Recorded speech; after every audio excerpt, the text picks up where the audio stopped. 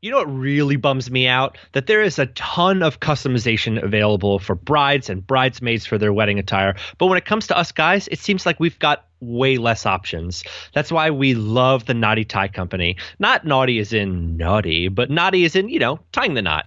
Yeah. Anyway, the Knotty Tie Company has ties, bow ties, and pocket squares that are totally customizable. You can match colors or patterns to things like bridesmaids' dresses, flowers, your table linens, or really whatever you'd like. And everything is printed and sewn right in Denver, Colorado, which is nowhere near us here in Philly, but that's not the point. So if you go to knottytie.com/ring, they are going to hook you up with free design service from one of their amazing designers. That's easily like $20 you're going to save just for being a Put a Ring on a Podcast listener.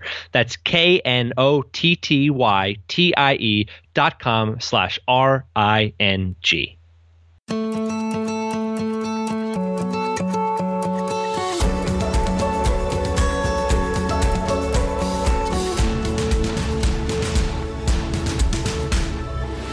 Welcome to the Put a Ring on a Podcast, a wedding podcast for anyone who has no clue what they're doing. I'm Daniel Moyer, wedding photographer and laser tag dominator. And I'm Danielle Pasternak, wedding planner and lover of all things yellow. Let's do this.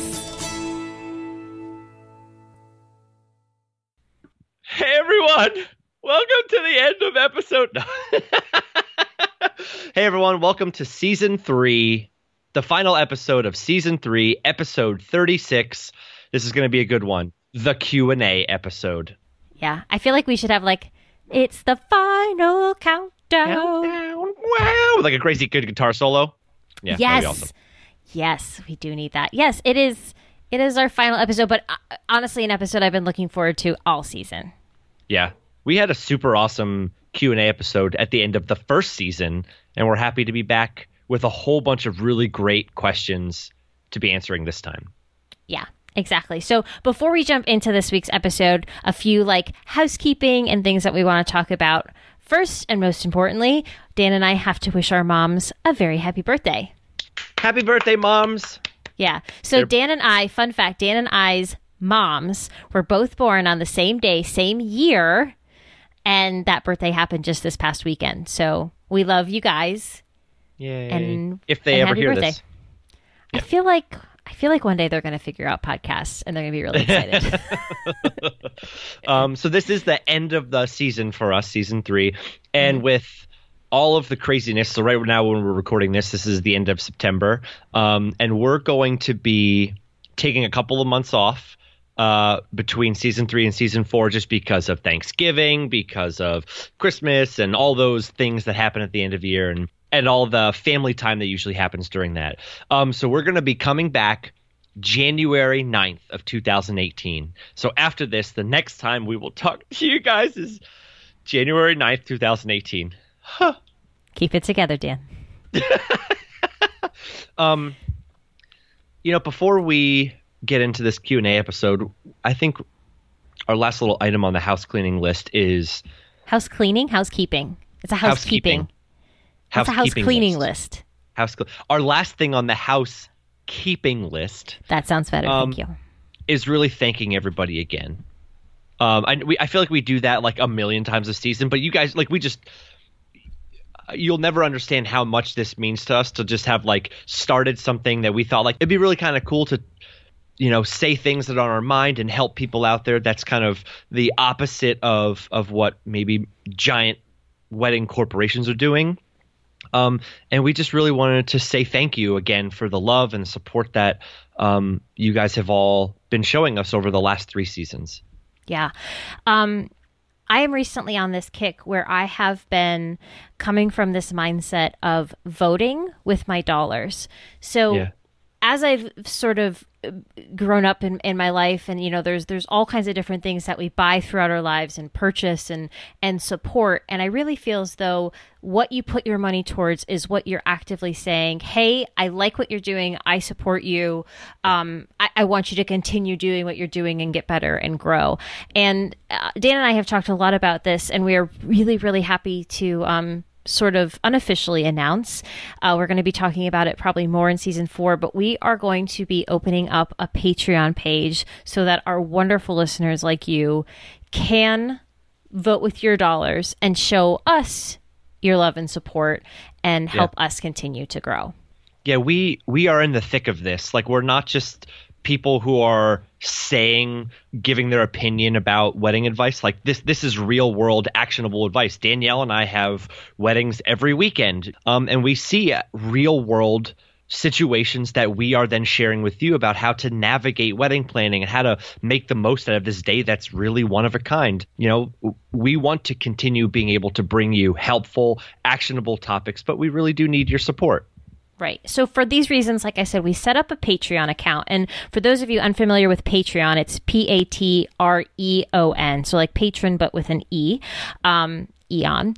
Anyway, it's really a great site to support artists, creators, and obviously podcasters. So anybody creating content and putting it out into the world, it's a very great and easy way to sort of show support to that thing. Yeah. And you can go to patreon.com/PAROI. That's patreon.com/PAROI. If you could come alongside us and support us financially, we would be so in love with you. Well, yeah, and we've set up little goodies in there. So head over there, check it out. We're really excited for this new adventure. We're excited to see where it goes. And we love you all. I mean, some we love a little bit more, some we love a little bit less, but that's just how it goes. Oh, that's so mean. All right. Enough of that. Let's hop into this excellent episode on questions that we've received from the awesome listeners out there. Some of these questions are long and amazing, so sit tight and buckle up. Sorry. Buckle up. That was like movie phone voice, man. I know. We have, we pulled out, I think it's 10 questions that we've received through email, not text message, email, Facebook, and, just like contacting us right through our website. So these aren't necessarily like the best questions we receive. This is just more like we thought these questions really spoke to probably a lot of people listening and obviously would help the person specifically asking the question. Universal obviously appeal. Answer. Yeah, that's what I wanted to say. Yes. Okay. So shall we jump in? Words. Yeah. Ladies first. All right, Dan, I will read this first question. This question came from Shannon on Facebook.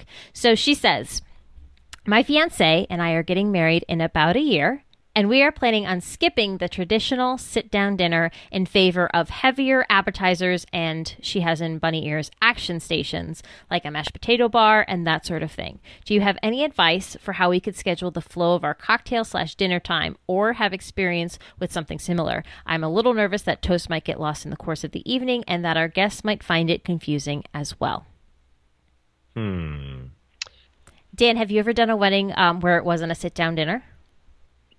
I have, yeah. I've done a couple where it was just like heavy hors d'oeuvres and the food that was kind of out all night, past appetizers, things like that. Okay. So my advice, and this is coming from having planned a few of these shindigs like this, is first and foremost, I would implore you to still make sure you still have seats for everyone. I know you say you're not doing a sit-down dinner, but what happens is if you're not planning on doing seats for everyone, people end up just standing. There's a little bit of like people fighting for seats. It gets a little crazy and the guest experience, your meter starts to go down a little bit. So what I'm going to say is you can still have seats for everyone. If you don't want to do assigned seating where you're telling guests which table to sit at, I would say budget 10 to 20% more seats than guests that you actually have coming. And really, if you're not doing seats for everyone, you just really need to make sure you at least have seats for the older generations attending, anybody with families, kids, things like that. For the flow of things, make sure that your caterer is building on like the substance of the food that's coming out. So the heavier food comes out later. You wouldn't want to end the night on like chips and salsa, but there has to be a progression of the food that comes out. It should start with the lighter items, like I said, and then the heavier items as the night goes on. And also, don't put everything out at once. Let it build. Exactly. And logistically, really, this type of service can be tricky and not always well received by all of your guests. So try to keep your guest experience in mind when planning. I know I'm a person, I love cocktail hour food. I love picky food, but still keep in mind their overall experience.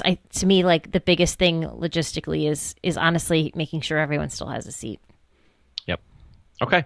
Question 2 from Michelle via email. I don't want to have a wedding party at all, but my fiance does. I just don't find it necessary. And besides, I can only think of one person, my sister, that I would even consider standing up there next to me. Thoughts? Tips? Dear Michelle. Dear Michelle.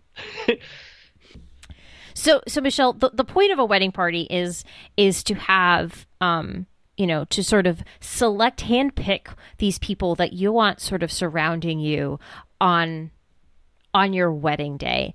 And supporting you. Yeah, exactly. And I think if you're saying that you don't want to have a wedding party, but your fiance does, maybe there needs to be a further, deeper communication about why you don't want to have a wedding party and why your fiance does. Because just because someone is or isn't in your quote unquote wedding party, it doesn't mean that they can't still get ready with you. So if your fiance just wants like a group of people getting ready with them that morning, and that's why they want a wedding party, but you don't want a wedding party, then you don't have to have a wedding party, but they could still have, like, there can still be the compromise that, like, yeah, you can have anybody you want getting ready with you that day.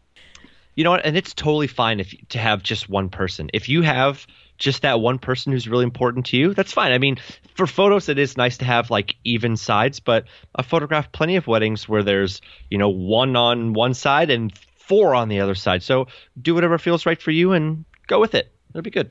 Exactly. But it's totally not necessary. Totally okay to have one. I think, like I said, though, initially, I think you want to get to the root of what a wedding party means to each of you and then go from there. All right. Next question from Karina. So Karina says, my fiance and I are getting ready to send out save the dates, and it got us thinking about the other paper materials we'll have to be ordering in the future. Side note, good job. Which brought up a couple of questions. So she asks, question 1, should RSVPs be done by snail mail or all electronically via our wedding website? And question 2, who should get thank you notes? I thought we would be sending out thank yous to everyone who attended, but my fiance thinks it's only sent out to those who sent or gave a wedding gift. Thank you both for taking the time to do these podcasts. They are so helpful. Much love and happiness, Karina. A, you're super sweet. So she basically asked 2 questions, Dan. RSVPs, should they be done all snail mail or all electronically? And thank yous. So let's talk about the RSVPs first. Okay. In our opinion, RSVPs can be done electronically, but you should give them, the less tech-savvy people, a better way to respond, or a more traditional way to respond, which would be snail mail, yes.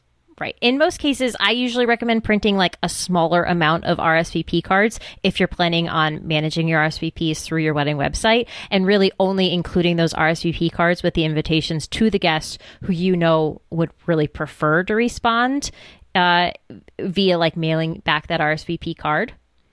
But there are a couple of apps for those tech-savvy people that you can use to track RSVPs. One, for those tech-savvy people, is called Appy Couple. That's APPY Couple. Appy Couple.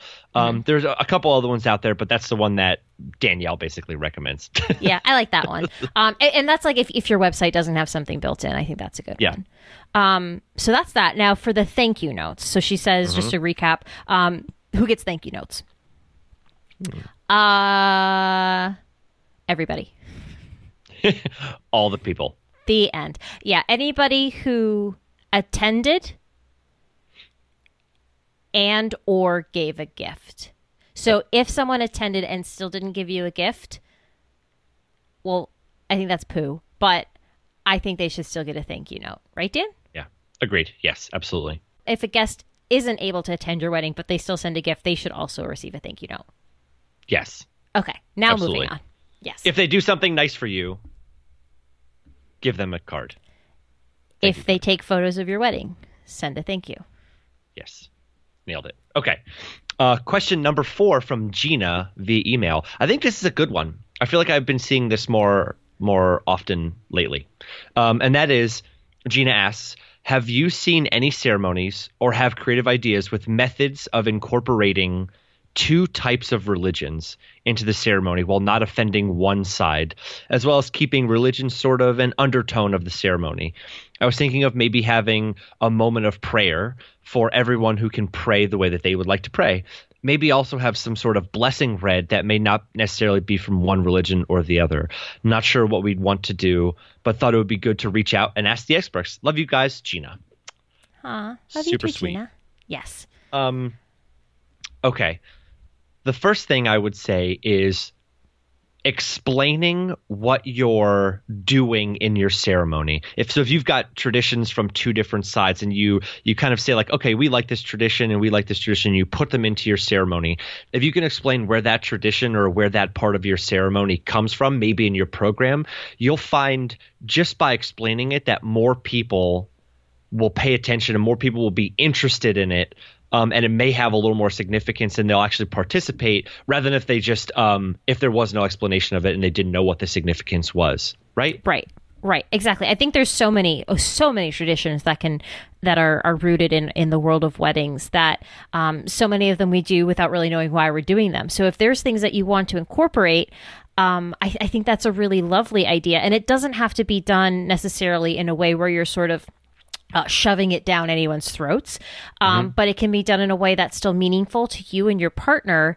But like Dan said, explaining it to everyone, sort of putting the walls down and inviting people in to experience it at whatever level they feel comfortable is absolutely your best approach. I think having a moment of prayer is a really nice thought. I like what you're saying about having some sort of blessing that may not necessarily be from one religion or the other. I think there's a way that you can sort of spread it across the board to make everyone feel welcome, achieve the desired result, and keep people happy and comfortable and enjoying the whole experience.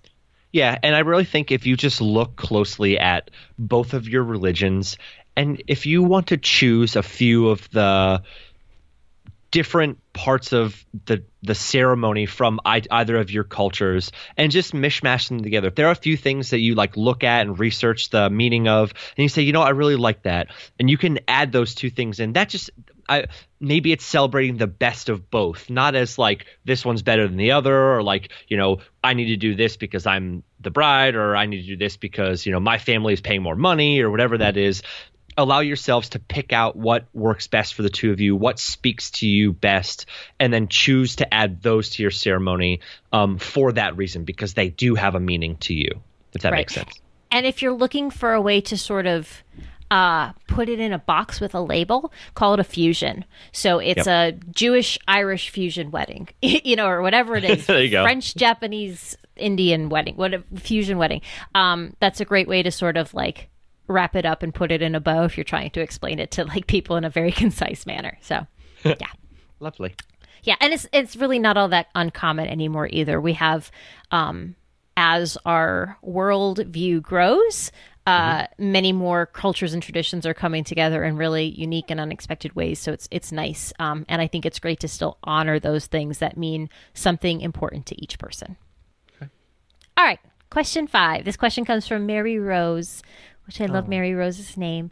So she asks, I'm having my wedding at a church and I'm looking for a venue for the reception. I'm not satisfied with the venues I can find in this city, so I thought about looking at surrounding towns for other options. How far is too far to go for a reception? So, for example, is a half-hour drive from ceremony to reception too far? What's the upper limit?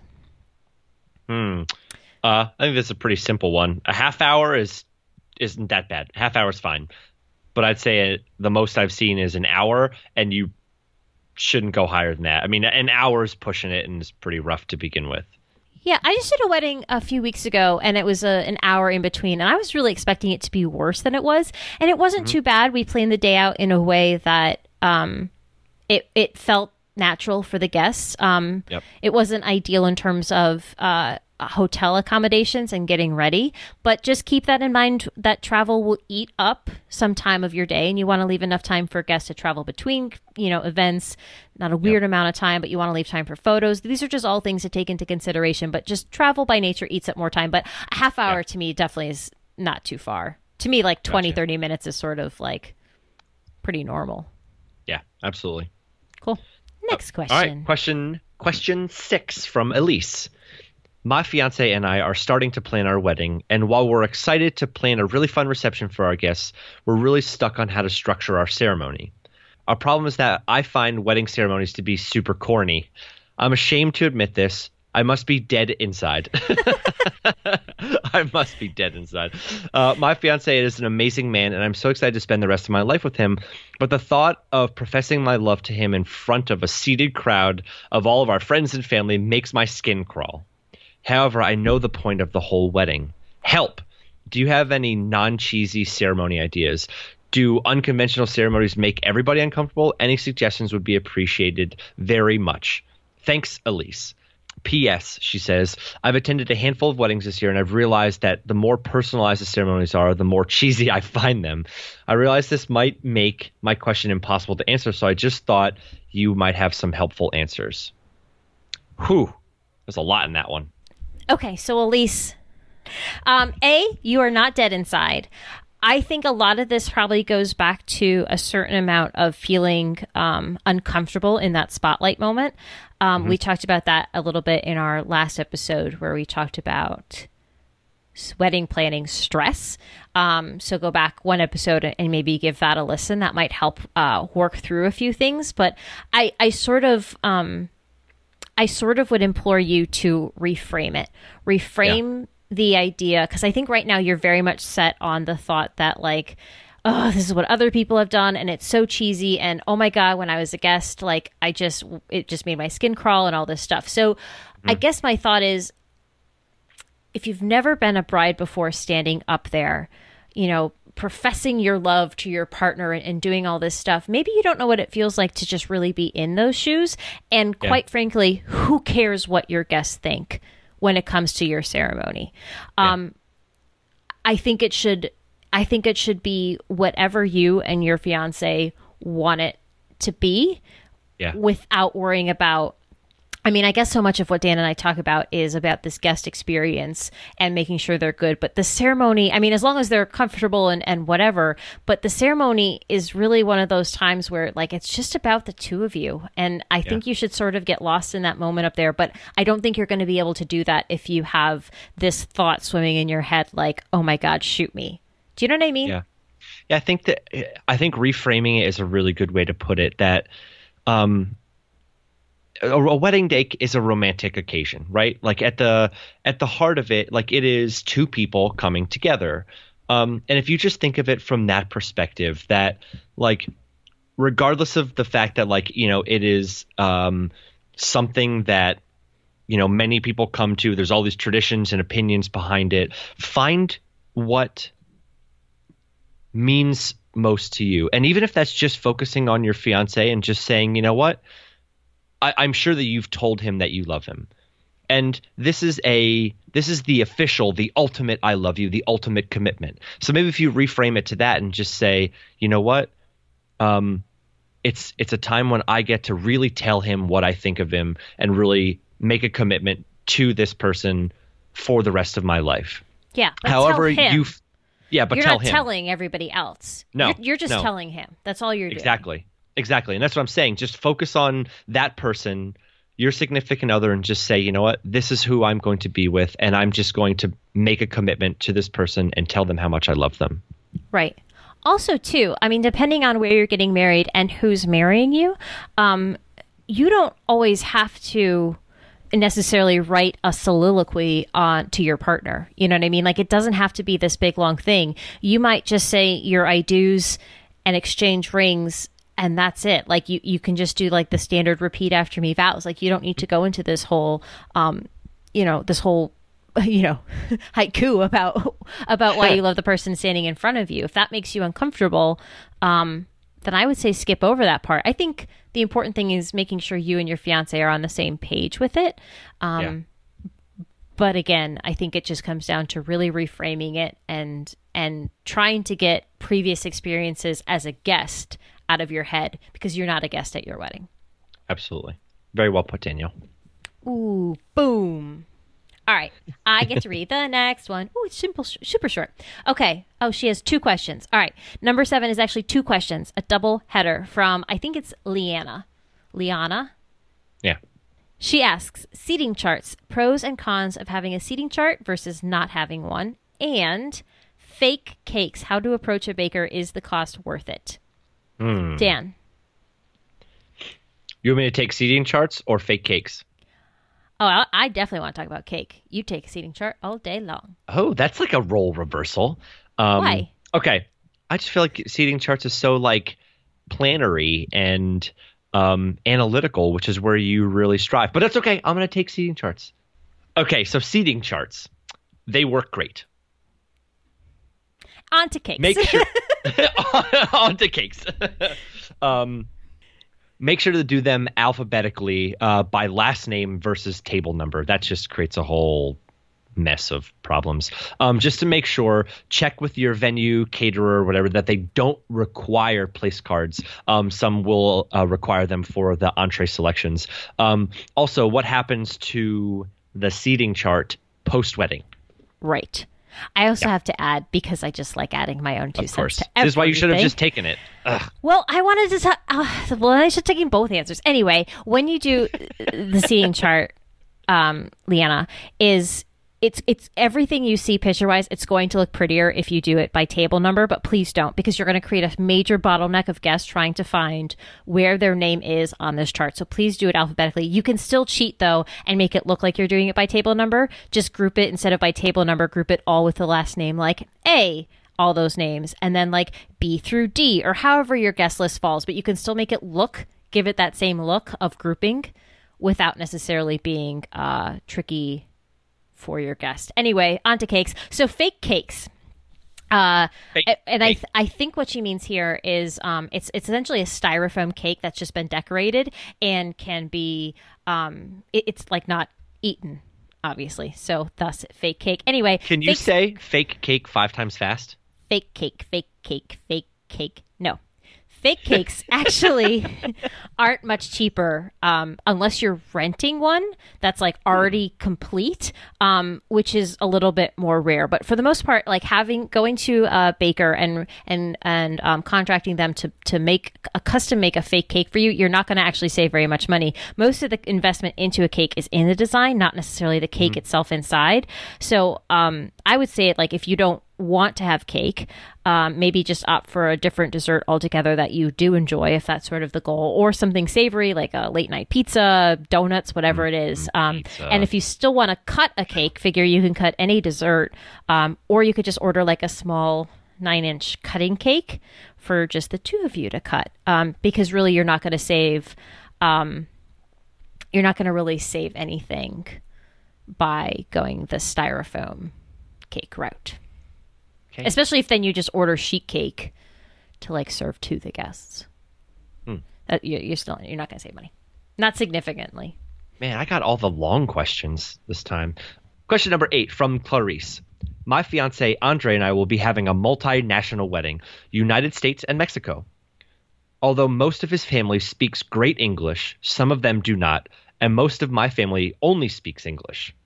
Obviously, we are concerned about including everyone and working around the language barrier. Have you ever had to deal with this issue or heard of anyone who has? Also, we will probably be getting married in Mexico, which is going to be a quasi-destination wedding since Andre's family lives in Mexico. However, I have no idea how to find venues and vendors that aren't part of some packaged resort deal. Do you know any resources or companies that might be able to help with this? My future mother-in-law is going to be doing planning to help with this issue to a degree. Okay. So I want to talk about she's essentially asking 2 questions here. So first part is we're talking about incorporating 2 different languages. Yep. Earlier this year, I actually did a Russian English wedding, and it was awesome. I think I'm part Russian. I know no Russian. But anyway, it was cool. What we did in that case, because half of the guests very much spoke Russian and almost only Russian, and the other half of the guests spoke only English and no Russian whatsoever, is we had a translator. So the officiant who married the 2 people, they said the first part in English, about a paragraph or so, and then the translator said it exactly the same thing, but in Russian.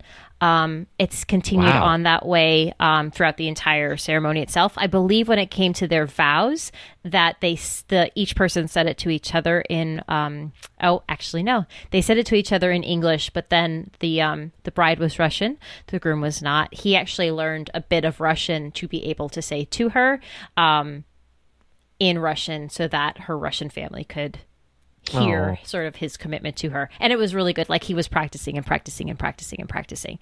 So that I thought was really sweet. And for toast, some people gave toast in English, some people gave toast in Russian, but that wasn't a huge deal. But yeah, I think that's a great way to do it. For the second part, she was really asking about like how to find venues and vendors that aren't part of some like packaged resort ideal. A big thing here, I think, is going to be a travel agent. And really trusting those package deals unless you have someone specific in mind. I think it's probably easier to do a package deal with a resort. And there are many photographers in Mexico, though, that are very easy to find, that are like big name photographers who are really incredible, that are not part of some like packaged resort deal. So you can you can search any of the really large wedding photography sites. Like a good one is fearlessphotographers.com. They've got photographers from all over the world in special areas that are not like associated really, I guess, with any resort, or they may be, but they're professional photographers first. They're not like a fly by night or something. So I would check out fearlessphotographers.com. Also, the International Society of Professional Wedding Photographers is another great one. And junebugweddings.com is another great one as well. So check those out, specifically for photographers in different parts of the world. Also, I should probably add, if you're really looking for help and someone to do that work for you and seek out outside of those package deals, that's where wedding planners come into play. Yep. All right. Our next question is question 9, which comes from Kelly via Facebook. She asks, when are toasts normally given during the reception? Easy peasy. Yes, Dan? Right after the blessing. Sorry. So that's a short answer. Right. I agree. Right after the blessing. Yeah. Yeah. Long answer, I think, is... When's the blessing? Right. Blessing should be right before dinner. So this is a very regional thing. In our region, which is the northeastern sector of the United States, it typically goes introductions, first dance, blessing, and then toast, and then dinner starts. Yep. I do have to put an asterisk here that it sort of depends on how many toasts you have. If you have like 2 toasts, it's a great way to do it right after the blessing. But if you have like 3, 4, 5, 6 toasts, A, cut it back to about 4, and B, sprinkle them in throughout your dinners. Throughout your dinner, not your dinners. Meaning, maybe you want to start with a parent giving a bit of a welcome toast, and then dinner sort of starting, and then a little bit into dinner, maybe after your salad course is served, have your maid of honor and best man give a toast, or whoever you have giving a toast. Just keep in mind that you don't want guests sitting and listening to toast after toast after toast after toast after toast, but you also want to make sure your DJ/band and all of your vendors, your photographer, your cinematographer, all those people are going to be in the room for those toasts. You don't want them to miss any of that, and make sure everything is going nicely for that. So yes. Sweet. Nailed it. All right. Final question. Last question of season 3. Oh. Okay, here it is. It's another simple one. Question from A via email. Based on your wedding, what would you not spend your money on if you had a do-over? I feel like I should ask that to you, Dan. Dan, what would you not spend money on if you had a do-over? So I was thinking about this one when this question came in, and I think this is going to be a cop-out answer, but it's the truth. And I think it's partly because, I'm in the wedding industry, but we really spent a lot of time thinking about what our priorities were. And we really did not spend money on anything that wasn't a priority. All of our investments went towards the things that were most important to us, that really enhanced our experience, enhanced our guest experience. If I did have to pick one thing, though, I would buy suits versus renting them. We rented from like a big chain, and the suit just like it didn't come back the way I wanted to. And like I was, I hadn't really rented a suit before then. I didn't know you could say, hey, I want this suit to look a little different. I want to send it back. I want it to be, a little more slim fit. I want it to be a little more tailored, because I just like I wear a suit a certain way, and I felt like I was swimming in that suit. And then I felt uncomfortable partly on the wedding day, and it just wasn't a good thing. And for not much more expensive, maybe another $50 or $100, I could have bought a custom suit, or I could have just bought a really nice suit. All the guys could have bought their suits for a couple $100, and then we could have still had those. And Danielle and I were talking about this before this. We kind of think it should be like, but if you're having, bridesmaids and groomsmen, that it should be like the opposite. Like women should be able to rent their dresses, and guys should be, more about buying their suits, because it's much easier for a guy to wear their suit again later down the road and own it than a bridesmaid's dress again. Well, I would even say not even like a bridesmaid's dress, but like a bride's dress. Like, oh yeah. You're just probably not going to wear that thing again. I don't know why we don't rent bridal dresses more often. I feel like happens. Can somebody have a party where, like, if you're like later on in your friends who are getting married, can you have a party? And I really want to do this. That's why I want to do it. But not all of my friends are married yet. Can you have a party where like everybody puts their wedding garb back on, and like they just come and like hang out and like have a party at your house and then just go home? If they do that, if you do that, please take pictures and send it to us, because that'd be awesome. Or just invite my wife and I. That'd be great. Yeah, there you go. Just invite Dan and Rachel. That's awesome. I think to like, obviously I have no like personal experience to bring to the table on this, but I think you should not spend money on things that don't add any value to you or your guest experience. That's sort of the undertone of this whole podcast, to be super frank. But who's Frank? Guys, don't you dare edit this out, Dan. I tried to ask the previous question like 87 times, and all Dan kept doing is making fart noises like a 10-year-old boy into the microphone. It. This is what I have to deal with. I just made a noise. You kept going for like 3 minutes, so don't even start with me. Well, most of that 3 minutes was you laughing hysterically, so I don't want to hear it. Because... yeah. Anyway, really though, the undertone of this whole podcast is about putting everything you want into your wedding day and not spending money on things that mean absolutely nothing to you. So if you could care less about toasting flutes or your cake cutting set or any of those things, a guest book, if those things just don't mean anything to you, those are the things I would say don't spend the money on. If you receive them as a gift, great. If not, please don't go out and buy those things if they mean nothing to you. Okay? Okay. Do we have that? We have that. Oh my goodness. All 10 questions in the books. Ah! All right, you guys. As always, check out the Put a Ring on It podcast.com website for show notes and such. And we want to extend a special thanks to our incredible season sponsor, the Knotty Tie Company. And they offer, like I said, we've been saying all season, these incredible custom ties, custom bow ties, and pocket squares. You really want to check them out. knottytieco.com/RING. And don't forget to like us on Facebook to keep in touch, ask questions, and get updates on season 4. Our podcast isn't a toddler anymore. No.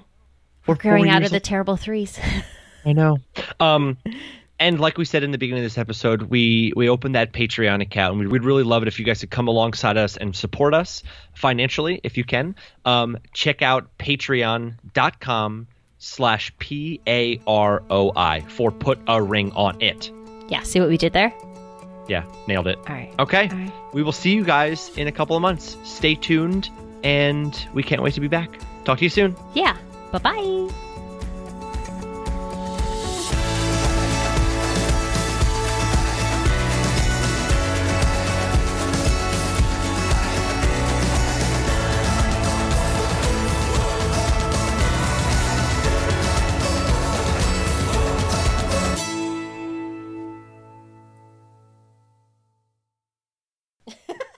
Oh, wait, we got to end the season with a really good bad dad joke.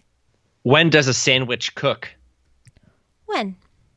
When it's bacon, lettuce, and tomato. That's a good one. What kind of hair do they sell at IHOP? What? Egg extensions. That's a cute one, too. Nailed it. I'm going to miss the bad dad jokes. Maybe we should just put out a bad dad joke podcast with like one bad dad joke every day. That would be really annoying. Just like a 30-second intro. Yeah. For like 10 seconds of podcast and a 30-second outro. Yeah. That would be so funny. With the sponsor, of course. Actually, it could be just like a minute intro, a minute outro. Bad dad jokes, bad dad jokes. Here they are, the bad dad joke, bad dad joke. Get ready for some bad dad jokes, bad dad jokes. Hey, Danielle, it's Dan here. Why did the toilet paper cross the road? It got stuck in a crack. See you next time on Bad Dad Jokes. Bad Dad Jokes. Just that's it. That's good.